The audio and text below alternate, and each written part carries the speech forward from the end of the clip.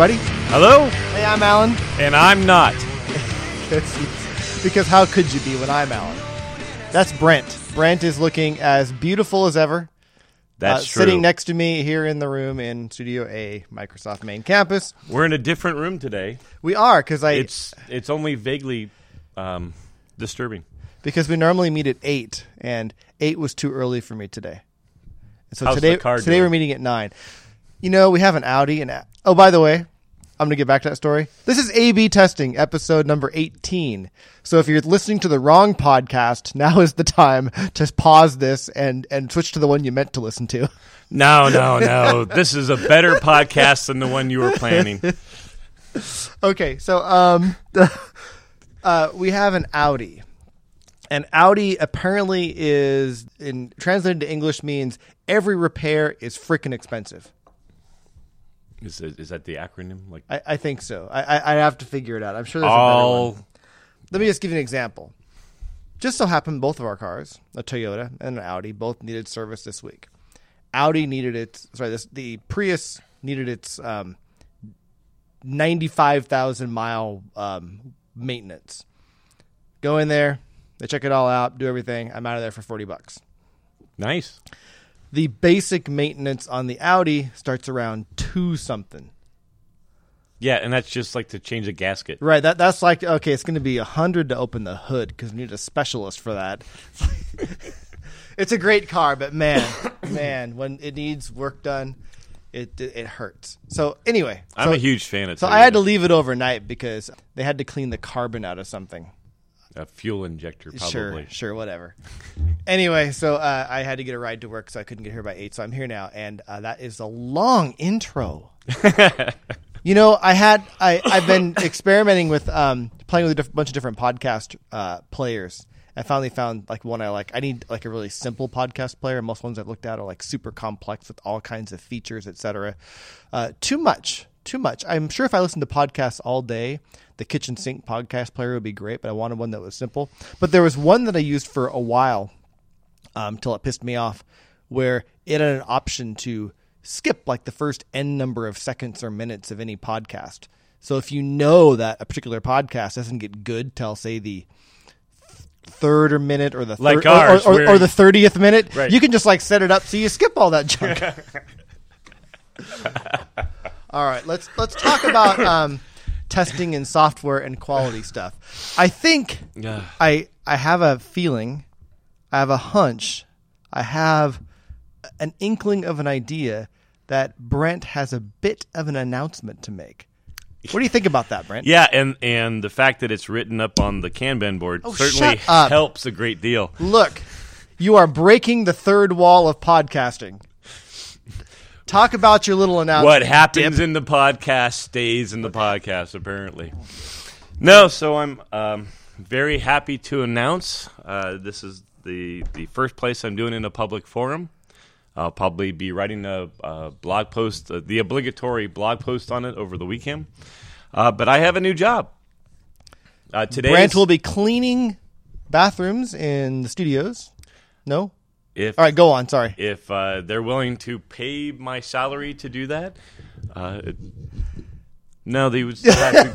They'd still have to pay me more. As an aside, because we never do asides in this show. Yeah, the in California, that's my home state. The guys who hold the signs that say slow and stop. Do you know how much they got paid 20 years ago? 20 years ago? Did you do that job 20 years ago? No. How much did they get paid 20 years ago? $50 an hour. Just flip signs. I have an announcement to make. I will be resigning. Yeah, and when I share that with people, they go, "What the hell?" They just sit there and twist signs all day for $50 an hour. But you know what? Their day goes by so slowly. Where mine goes by, I go, crap, I still have work to do, and it's 6 o'clock. Yes.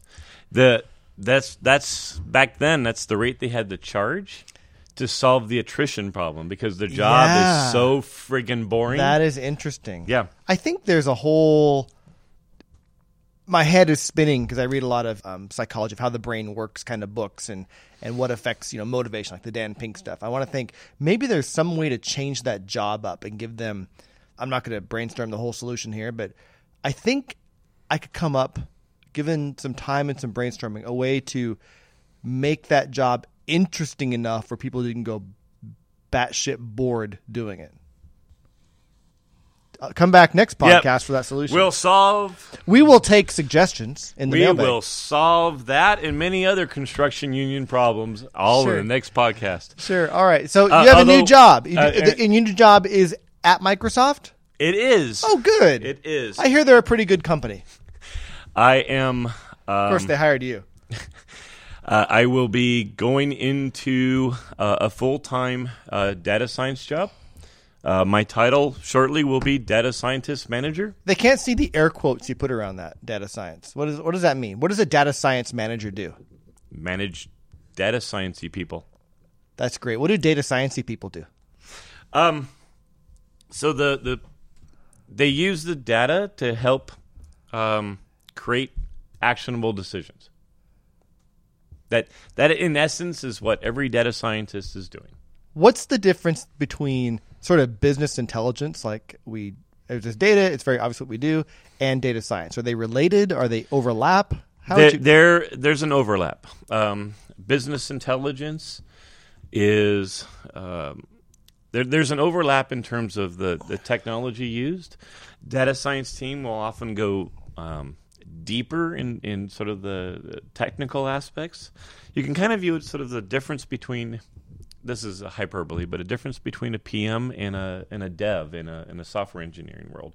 They're both working on technology, but one is focused on, you'll say, executives and communication and visualization, and the other is more focused on processing the data, turn it into something actionable.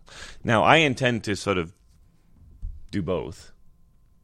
Much like we've said here before, in the services world, building the most reliable service that no one uses is kind of pointless, and it's the same thing. A lot of data science stuff, you can spend months working on it, and then discover it's a non-problem.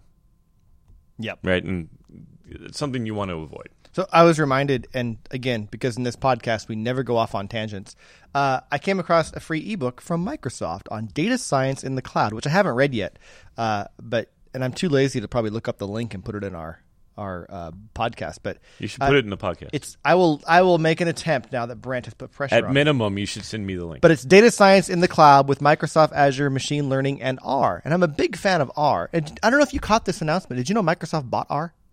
We bought.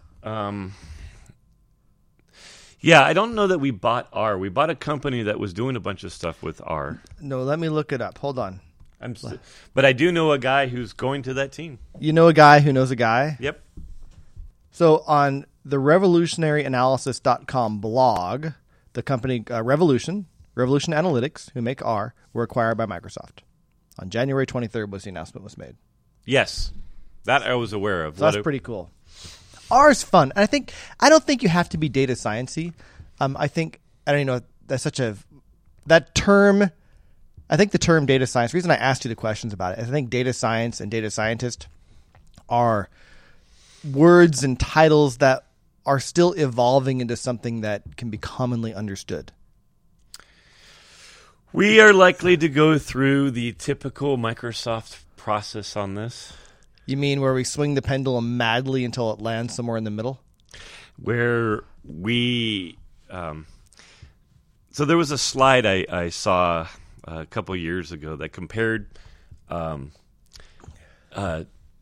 science to sex in high school.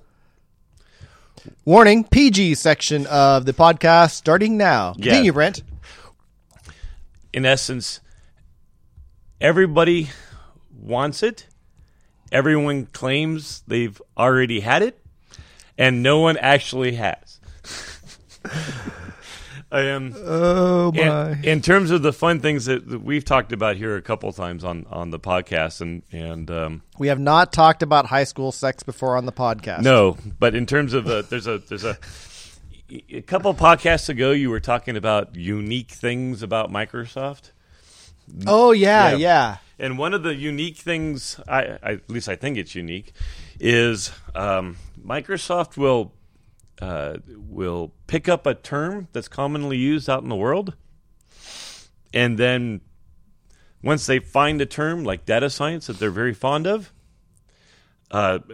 completely ignore what the definition that the rest of the world uses. Yeah. Oh, may I peeve for a moment? Go ahead. I don't know if we ever brought this up. I may have peeved about this before our podcast series ever started, but there's a team at Microsoft who makes a development environment and compiler. I won't actually name the product name. You can probably figure it out. Because we have so many of those compiler teams. They were really excited about making some tools for exploratory testing. Yeah. To make exploratory and they wanted to blog about this and write about it and get the industry all excited about what they're doing with exploratory testing. So I don't think you need to have read every magazine in the world or paid attention too much to the world. But if you've looked at all at testing outside of Microsoft at all, when people talk about exploratory testing and they want to abbreviate it, Brent, what did they say? ET. They say ET, not as an ET phone home, but ET exploratory testing. This team, By the way, doing the Microsoft is approach, a challenging algorithm. I know. Right. What? How should we abbreviate this? How about the third letter? No, the first letter of each name Of each word. Anyway, this team was going off calling it all their articles call it XT, and I looked at it, my jaw dropped, and once I got a crane and pulled it back up to my face, I sent an email. Actually, I didn't send the email right away. I screamed and swore and laughed for a while, and then I sent them an email and said, "Hey, so there's this term that you're using everywhere in the industry I can find. Example. Exploratory testing is referred to as ET. Why don't you guys use ET also and fit in with the industry?" Wait. Reply. Oh, reply. Good. I'm looking forward to common sense. No, all our documents already use XT, and we have customers that we've said that to, so we're going to stick with XT. Dun, dun, dun. Yeah, sometimes I can't make this stuff up. I should write a book about stupid things people do, and people would think I was exaggerating. I really think that could go in. Doug Copeland, if you're listening, you want to write Microserfs 2, I will give you ideas. All right? I'm just going to leave it right there. I as many as you want. You want little side plot ideas, great. I will fill you in with trivia. Mary Jo Foley, I don't have nothing for you. Anyway, you want to write some good fiction about Microsoft, I'll help you out. So, and executives here at Microsoft, it'll all be okay. He won't disclose anything. You know what? As long as I work hard and really apply myself, karma will take care of me. Okay. All right. Hey, I remember. We're doing a podcast. We are. I totally forgot. So, congratulations on the new job. Sounds fun. I'm sure we will hear much more about it in upcoming podcasts where you talk about what you do and I make fun of data science. I can't wait. So, you wrapped up then on your old job, the way we transition jobs at Microsoft. Oh, did you want to talk about how you went about getting that job? Yeah, so this was my first time through the interview process. You got to be kidding me. How long have you been at Microsoft? No. Since we changed it. Oh, did we change it? We did. Tell me about what's changed. Because sometimes it's changed less or more than others. But tell me about it. So have you experienced a thing called a feedback-only interview? I don't. I've done a lot of interviews for internal candidates. I'm not sure how it's different than before. So fill me in. So the team that I went through, it's just. I believe I haven't fully asked my manager, my new manager, is this exactly what's happening? But I've now seen the interview process from experiencing it myself as well as seeing other people go through it, my employees. For example, Alan's team just picked up one of my employees. His last day is also today. That's right. I saw him in the hallway a couple times this week, kind of checking in. Yeah, we're already talking about how he can come and help fix your guys' stand-up. Anyway, it's very... Wait, hold on a second. Brent, put your face over here. Ow! All right, go on. It's very different. So a feedback-only interview process, as I understand it, is you go talk with a couple people. They don't give a hire, no hire. They just write up their feedback, and the decision's still on the manager, who can then... No, I have not seen that before. Even for our internal loops, we are still making hire, no hire decisions. So I can't wait to hear more about that. Yeah, I'm going to get more in depth on this to understand what's going on there. Because I have been harping for a long time, I'm sure on this podcast too, that one thing we really do stupidly at Microsoft is we'd interview internal candidates often the same way we interview a brand new hire. And it's just idiotic, and I hate it. So this is a good trend if this is happening more across the company. Yeah, so we like the process. But so far, I'm really digging this process. The other thing that I found out as going through this, HR. You know the no poaching rule? Thou shalt not. Is that an unwritten rule? It is not. You're kidding me. As of now. I think that's a very good thing. You can go to the HR portal, and there's I'll send you the link later. There is a detail. Readers, he's talking to me, not you. Listeners. Right, yeah. No, sorry guys, this will not be going out to the podcast. But there is a detail page on there that explicitly says the no poaching rule no longer exists. If a person comes to your team and they wish to leave in 1 day, they may. Yeah, and there's a recommendation around staying like 6 months. But yeah, but you can, like, oh, wow, not what I expected. You can't get stuck with the bait and switch. And managers, and they explicitly call this out, there is no poaching rule. It's basically, it's very much around empowering employees. Well, to be clear, maybe let's make sure our definitions of poaching are the same. Poaching isn't just leaving your job within a day. Poaching is me, typically in the past, a manager would have to, you could drop hints maybe, but someone would have to come to you looking for a job. But for poaching would mean I could, I'm not a hiring manager, but I do a lot of recruiting for our team. I could email, so-and-so and say, hey, I think you'd be a great fit on our team. You want to come talk about it? Which used to be kind of frowned upon. Majorly frowned upon.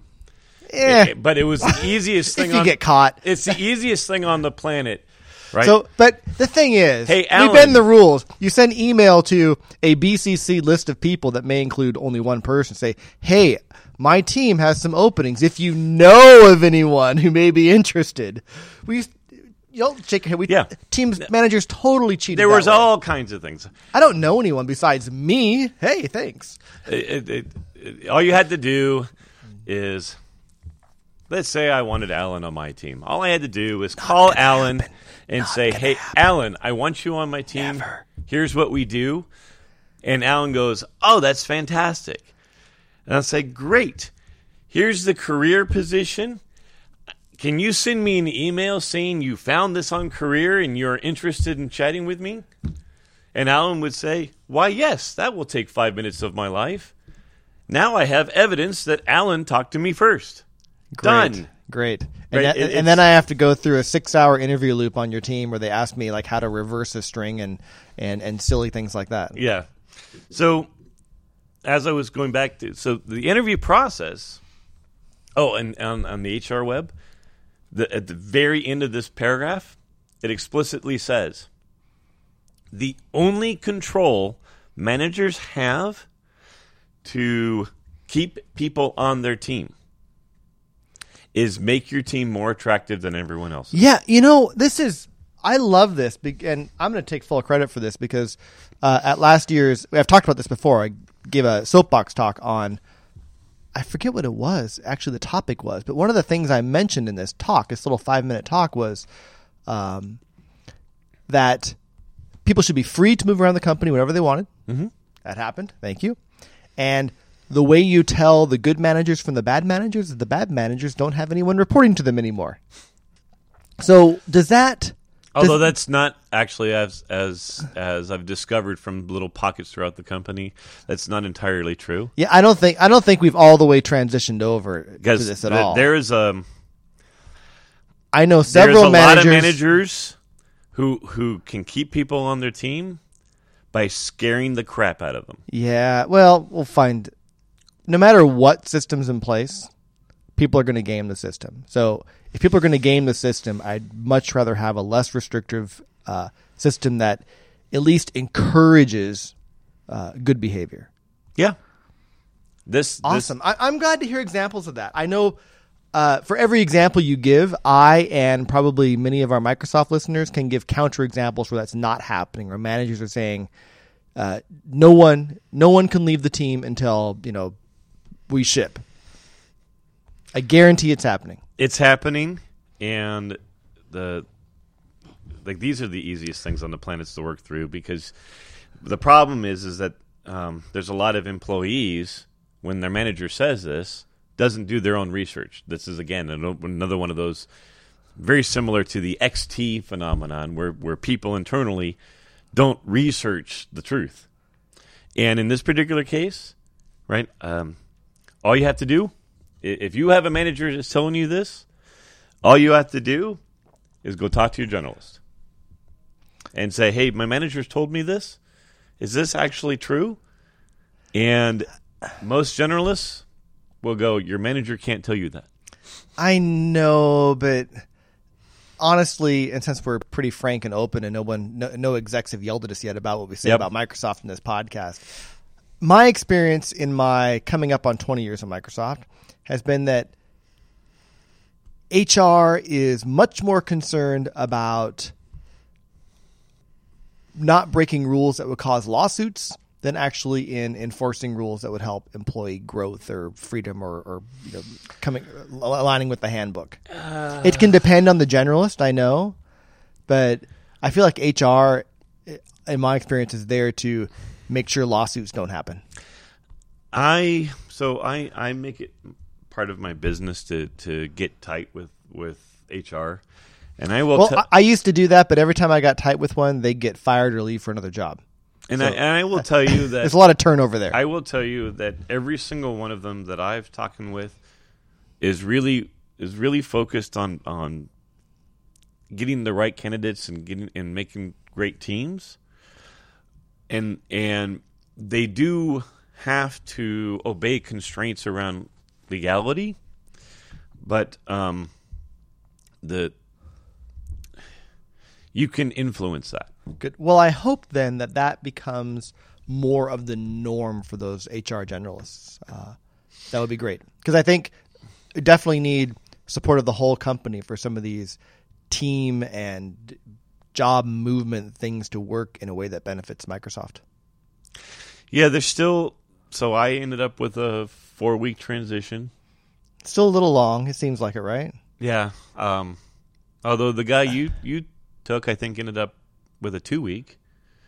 So yeah, I would like to see this as a good way towards the journey. We're by no means at the destination yet. Yeah, and let's talk about that briefly. I know we have other stuff to talk about, but I think often 2 weeks isn't the ramp down cost, much as it's the price you pay to just through bureaucracy of getting finding an office for this person and et cetera, et cetera. I would like to see transitions be 2 weeks, but with a sort of graduated, like I may spend 2 days or half of every day, at least that second week, or maybe working through those weeks, working on both teams. So combining the ramp down with the ramp up. I always commit whenever I'm getting a new employee. That's always what I offer to the guy, because what I want is the date, and I'm like, hey, let's set it for 2 weeks, and if you guys can't close in terms of the transition by that 2 weeks, right? I talked with the guy. They think they can get it 90% the way done in 2 weeks, so let's set that as the date, and whatever remains, I'm happy to have them continue to do that. Yeah, up to another. I've seen it happen quite a bit where, hey, I'm starting work on X date, but I have this other project I got to finish up. I think that's fine. I have no problem with that. Yeah. The one thing about the interview process that doesn't appear to have changed, though, is the questions. Aww. Right. So there still appears to be the formula. Right. You look at their resume and you ask what do you do the passion question, and then you do the group fit question, and then you do the coding question, and the coding question is always a useless function, and then you do the puzzle question, I push my team hard not to do that, especially for internal candidates. It's almost all about fit, and for me, one of my unofficial titles on the team that I give myself is Chief Morale Officer. I honestly believe that if people like their job, they will do better work at it and get more done. So I spend a lot of time making sure they're going to trying to figure out if they're going to like working on the team, working on what they're working on, working with the people we have. I think that's for an external candidate, I got to find out a lot more about them. So I'm going to go a little bit different direction. But the internal people, often even people external who are returning to Microsoft, I will spend at least my interview, and we do multiple interviews so we can aggregate things together, but my interview is a lot about figuring out, are they going to fit in and do well here and like working here? I know other people focus on other things, but the questions need to change too. The way we interview an internal candidate needs to be quite different from the way we interview a brand new hire at Microsoft. I agree with that. Of course you do, because I'm right. You are right. The one thing I'm seriously considering, though, is what would actually happen if we, for internal candidates, if we just simply banned coding questions. Well, but how much risk would that put us at? Yeah, there's one of the managers on our team is in love with the coding question. And there can be an internal candidate who's written these really cool. I look at the portfolio, the resume. Okay, he's done this. That's awesome. I use that. Okay, it's fine. And then we'll get through the loop and say, did anyone ask a coding question? And I'll say, do you have any reason to believe that this person can't code? No, but it's part. That's why I can. Yeah, I push back. I am still fond of the design questions because I find that's. Yeah. I think that's good. How would you architecture, design? Those are good discussion things. But because coding, honestly, because I think the way you design and architect in a hour meeting, because you do that in a brainstorming meeting as well, are very similar. The way you code at the whiteboard versus the way you code at your computer, remarkably different. Wholly different. Wholly different. And the reason we do that for new hires, we want to make sure that they haven't. They do have a clue about what's going on. They know about how logic and program flow works, and they have an idea how programming languages work. To make sure they haven't, it's really just a resume checker. But for internal? And for internal, there's no reason to do it. I would much rather focus on design and architecture and not logic puzzles, but sort of logical working through things and how well can we brainstorm together, because that helps me figure out kind of how you think. And that gives me a lot more information. Even then, it's like I like what you were saying in terms of the fit, right? I'm going to be working through, okay, what are your strengths as it comes to solving problems? Not problem solving in terms of like puzzles, but right, every team, we have a bunch of crap we got to get done. Right. What strengths do you bring to bear to help me get crap done? Right. Right. And so much of our work, especially now versus years ago, is collaborative. So I want someone that I feel if I can have a good conversation with someone about working through a problem and they're contributing a lot, I feel pretty good about them. If I give them a question and ask them, so how would you do blah? They go, I don't. So maybe I would. Yeah, I'm feeling less good about you. For me, it's interesting. What I'm finding now is that there's really only two things at the interview process that I'm highly allergic to. Right? If I'm interviewing for something because I have a gap on my team, for example, on the new team, then you can look for specific skills. I am the first hire. I have a team of 5 opens, and right now I gotta go reverse engineer this problem. But my management believes that I'm going to need a deep machine learning skill set. Okay, and that's hard to find. Like there's one team at this company that has a whole bunch of them, and that team does a very good job making sure that those people are happy. So they're hard to poach. So if I'm missing a skill gap, I want to test on their ability to sort of fill that gap. The other thing is I'm finding that I am highly allergic to heroes. If I get the sense you're a hero, I'll spend a half a second going, okay, do I have a position or can I construct a position where I need a firefighter and offer this person a role where heroism is your job, not above and beyond. Right. Right? And more often than not, I think we've talked about that. Heroes are okay if heroes your job. Right. That's exactly right. No, you are the team fireman. And just because you consistently put out fires doesn't mean you're any better than anyone else, because that, by the way, is your job. Yeah, being a hero is your job. Right. The thing is though, if you're a hero on a situation where I don't need a hero and I need a team to work together, that's a problem for me. It really is. Yeah. And I would imagine as you fill these 5 positions on your team, what you're looking for in a candidate changes as you begin to fill these positions. Yes. Because you're looking for, I imagine, specializing generalists with specializations in machine learning, but those other skills you're going to need as well. Yep. And that 5th hire, each hire is progressively a little bit more harder maybe to fill as you start putting the jigsaw puzzle together. I definitely want it. I want specializing generalists, and I want a diversity of specializations in my team. Yeah.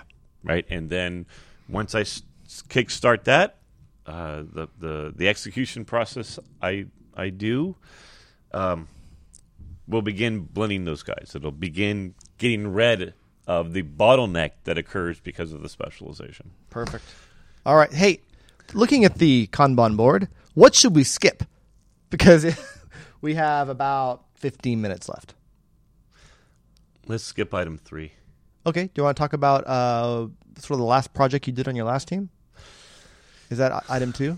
Yeah. Okay. So one of the things that I'm also very excited, as I think we may have talked about this here. No, you did last time, I think. Whatever. I am certified in an Agile framework. You are certified, all right. Thanks. I am certified in an Agile framework known as the Scaled Agile Framework.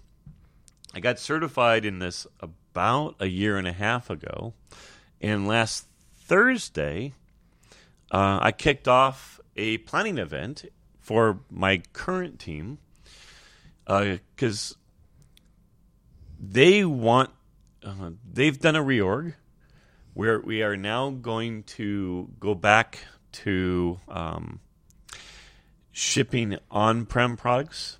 So we have some very highly valued... I didn't realize people still made on-prem products. Wow. Yeah, that's cool. SQL Server is still on-prem. I'm just giving you a bad time, man. And it's hugely Don't popular. get all defensive. I'm not. Hugely popular. We also have analysis server and reporting server.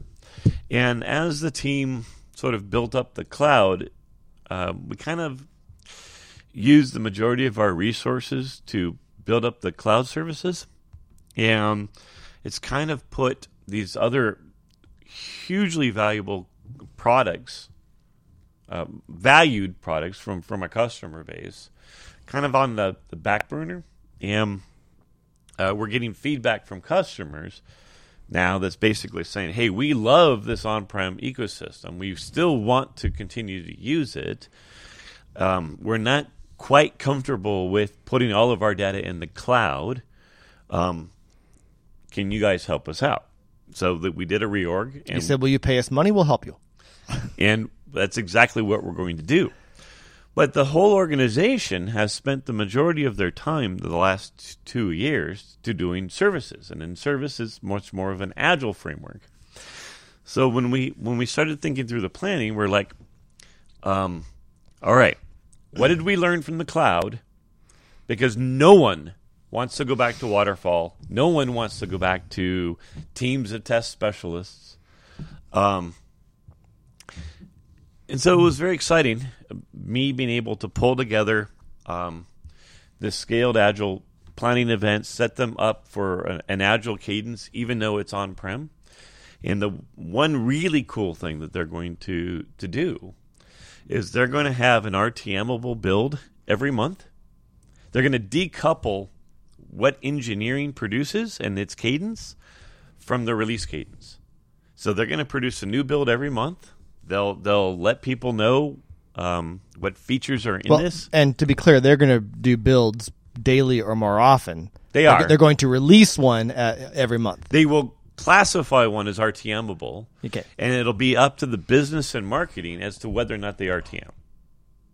So the engineering team, and this is one of the things that ends up being super powerful, as I communicated to the team, the engineering team, you guys, you have no influence over the ship decision, which kind of forces them to constantly have an RTMable product. Right now, they're going to work towards doing this on a 2-month cadence, and then build it to a 1-month cadence, and then 1 week. That's actually what they're talking about. They probably won't go daily. Goals are great. But the thing that's really exciting is that right now there is a team of 50. After I've walked them through the planning event and walked them through the rationale, I would say 80% of them are like, I see how this works. We can totally achieve those goals with this. It's very, very cool. Cool. So then will you function as are you done with them? Will you consult with them as they move forward? Did you leave any seeds there for them to, when they run into a problem, what do they do without Brent? That's actually the most common question that's popping up this week. Again, today's my last day on that team. And I said, let me what will we do without Let me Brent? make it super clear. Because as Alan knows, every time I leave a team, I usually set up a series of lunch meetings with people I've left behind. I stay in communication with that team. Brent has a trail of bodies across Microsoft he still communicates with. And I let them know, look, please do not let me find out 2 months from now that there was a question that you knew you could have asked me a month and a half ago and you didn't, and you went into the weeds because you didn't. Use me as a resource. Don't go, oh, I don't want to bother Brent. And right? It's okay. That's another thing about job movement we need to we're one company. One thing about encouraging movement around the company is your old team needs to be able to ask you questions. I think it should be common in every case, especially when you're in sort of a leadership position or there's special knowledge you have about how something works. I remember when I left the CE team, Windows CE, 12 years ago, 10 years ago, whenever it was, I got questions about some of my things I was working on there for years afterwards. Years. Yeah, it's... And I was okay to answer them. It didn't bother me. I said, okay, sometimes just referring them to someone I knew was the new owner of something, but often it's it was just as easy for me to answer. Answering questions, I mean, it's stupid simple. I'm I don't understand why people don't just do that. I think this team will, because I spent the better part of the last year really emphasizing and the value of collaboration and knowledge sharing. So I think if they get stuck, instead of them doing the typical process of going to the internet and spending 3 days trying to hunt and gather for themselves. Well, cool. Sounds like they're set up for success. It occurs to me that's something that's also perhaps another Microsoft thing. Like we're talking about Microsoft, we're like, no, we'll do it ourselves. Well, that's a fractal. You often see ICs. You're like, no, I'm not going to ask Alan this question that you could probably answer in 2 minutes. I'm going to instead spend 3 days and research it myself. Yeah, I have a 3/4. We don't have Think Week anymore, but I have 3/4 of a Think Week paper on. The title is, and you've heard this phrase before. I've probably mentioned it on the podcast, but if only Microsoft knew what Microsoft knew. Yeah, and we just don't share well. We function. I believe Microsoft's size could be a competitive advantage because that shared knowledge, but we don't leverage it. In fact, our size right now, I would say, is a disadvantage because of some of the practices people are in about not sharing between teams and not asking someone on another team a question. I think within the next 5 years, we've talked about it here. One of my entry speeches when I go to a new team is, guys, we are here to solve problems, not write tools. Yeah. Not invented here. Accordingly, kicks ass. Right. And I do think within the next 3 to 5 years, I think me needing to do that speech is probably going to die. Well, I hope so. Let's find out. Oh, well, hold on a second.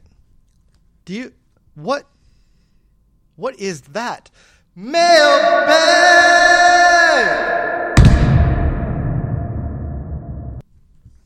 Hey, we have a question from the mailbag, Brent. I have a mailbag. Could you tell that was coming up? I have a mailbag question. Yeah, no, it was a completely smooth segue. I could not see where you were going.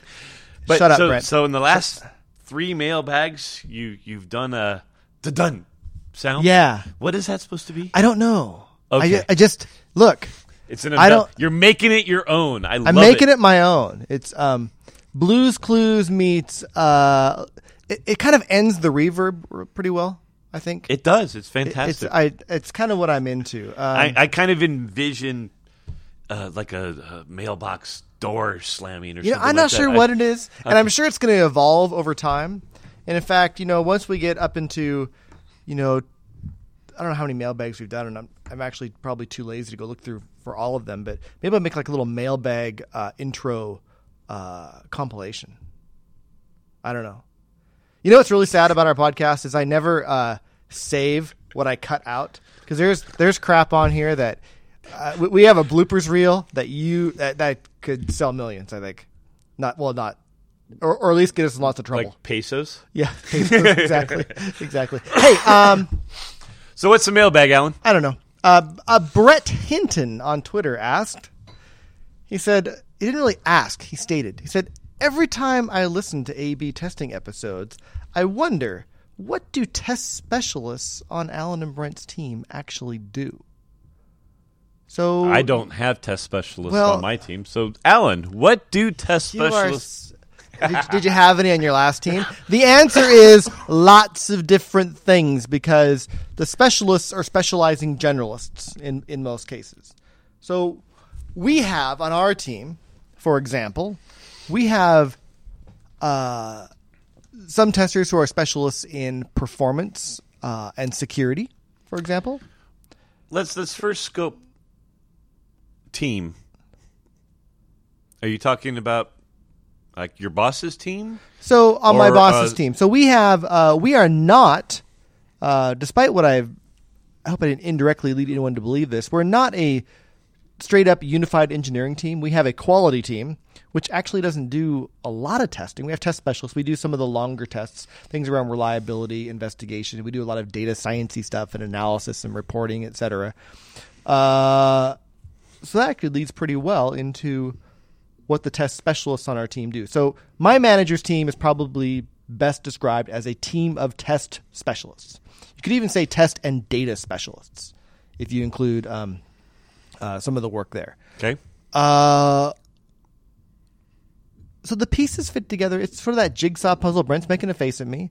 do a lot of different things. My specialty is in, I'm sort of the big picture guy. My specialty is looking at everything that's going on and making sure the right things are happening. I also have a passion towards engineering efficiency. So I end up actually filling in a lot of work. I do as much work for our development team as I do for our team of test specialists. Let me ask, going back to the scope question, do you have any recent visibility to a unified engineering team at the Scrum team level that actually has an in-place test specialist? Because I know I haven't had one of those. I don't know if they years. call themselves test specialists. I do know of teams at Microsoft that have people that do much more big picture thinking, doing some performance testing or looking at things around acceptance testing or I should say integration, how pieces fit together. That probably describes the specialist role in general more. If I were to join some random Scrum team at Microsoft, some team that had a Scrum team, my role in that Scrum team would be largely around making sure a lot of the big pieces fit together, that the T's were getting crossed and the I's were being dotted. And I would probably do, if it was me, I would do as much work around, like I do on this team, around engineering efficiency as I did around making sure that the product was high quality. But that's leveraging my specialties. I can imagine, and if I were a hiring manager building a team, if I had someone who was really good at a test specialist, who was good at, actually, the way you describe your team is the way I've described test teams for many years. I don't want people that just can write a bunch of test automation. I want people who are great problem solvers and, when needed, can use code to solve those problems. I would say, so Alan and I have both, what was it, 3 years ago? This used to be a topic Alan and I talked about a lot. We were in shared communities, and those communities talked about it a lot. This was before the unified engineering change, and we were trying to help. I wouldn't call it a change as much as a shift, because probably, I don't know what percentage of Microsoft teams are sort of unified engineering, but it's... I think a large portion of you think it's a majority now? I do think. Keep in mind, Windows is not, for the most part. Windows is not. Or OSG. Office mostly is. Mostly is. So maybe half. I don't know. The OSG, the operating systems group, is just so dang large. I think it skews majorities. But Alan and I don't remember the whole list, but back in those days, 2-3 years ago, we had a list of like 5 to 7 different things that we believed test would move into as a specialization. That the world around everything that the engineering team doesn't want to pick up would kind of begin to dissolve. And I kind of see that is what's actually occurring. That we see individuals sort of gravitate towards certain specializations. Mm-hmm. For example, I'm moving towards... I wouldn't call it a test specialist. I'll call it a quality specialist. Sure. And the way I contribute to quality is via specializing in data science. Mm-hmm. I see other people focusing on the system as a whole, integration testing and scenario testing. Let me describe a little bit differently, because we need to get toward. I think I've centered in on it. I think core, and I wrote up this in a blog post a while back, but the majority of engineers at Microsoft are sort of that core programmer, meaning design, implement, unit test, functional test, make sure my crap works. Right. The test specialists do the remainder. I know the remainder is stolen from Jimmo, but it's what else needs to happen. And that's contextual for that product. It may be a little bit more for an on-prem product than a service product. The services is going to be leveraging a lot more data analysis.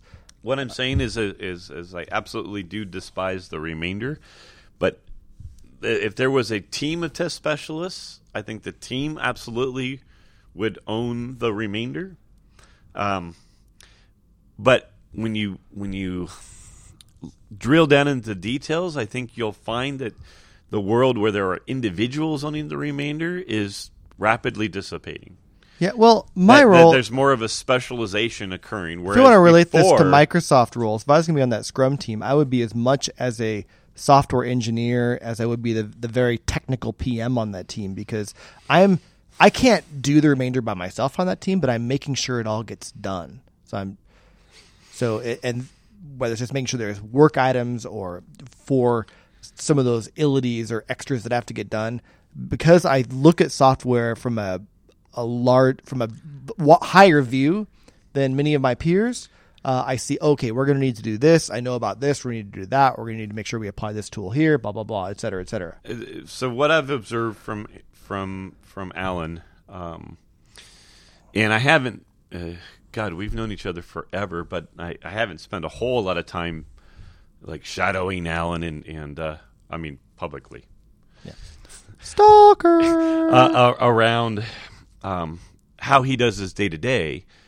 But my understanding of it is that Alan, in a Scrum parlance, likely has an affinity towards the Scrum Master or the product owner type role. I believe that's more than likely the gap you end up filling. Because both of these are more... And I always evolve, so what you say today may be true. I may be different in 3 months, or I was probably different 3 months ago. On the specifics, but you still generally look at the system. I'm a hole filler. And then you go repair the gaps. Yeah, I'm a hole filler, and I use my breadth to kind of figure out where holes need to be filled and prioritize those. I've been very lucky at that. You know, I've talked about, I haven't had a manager tell me what to do in a decade at least. They might give me some suggestions once in a while, but my job is to kind of figure out what needs to get done and then make sure it gets done.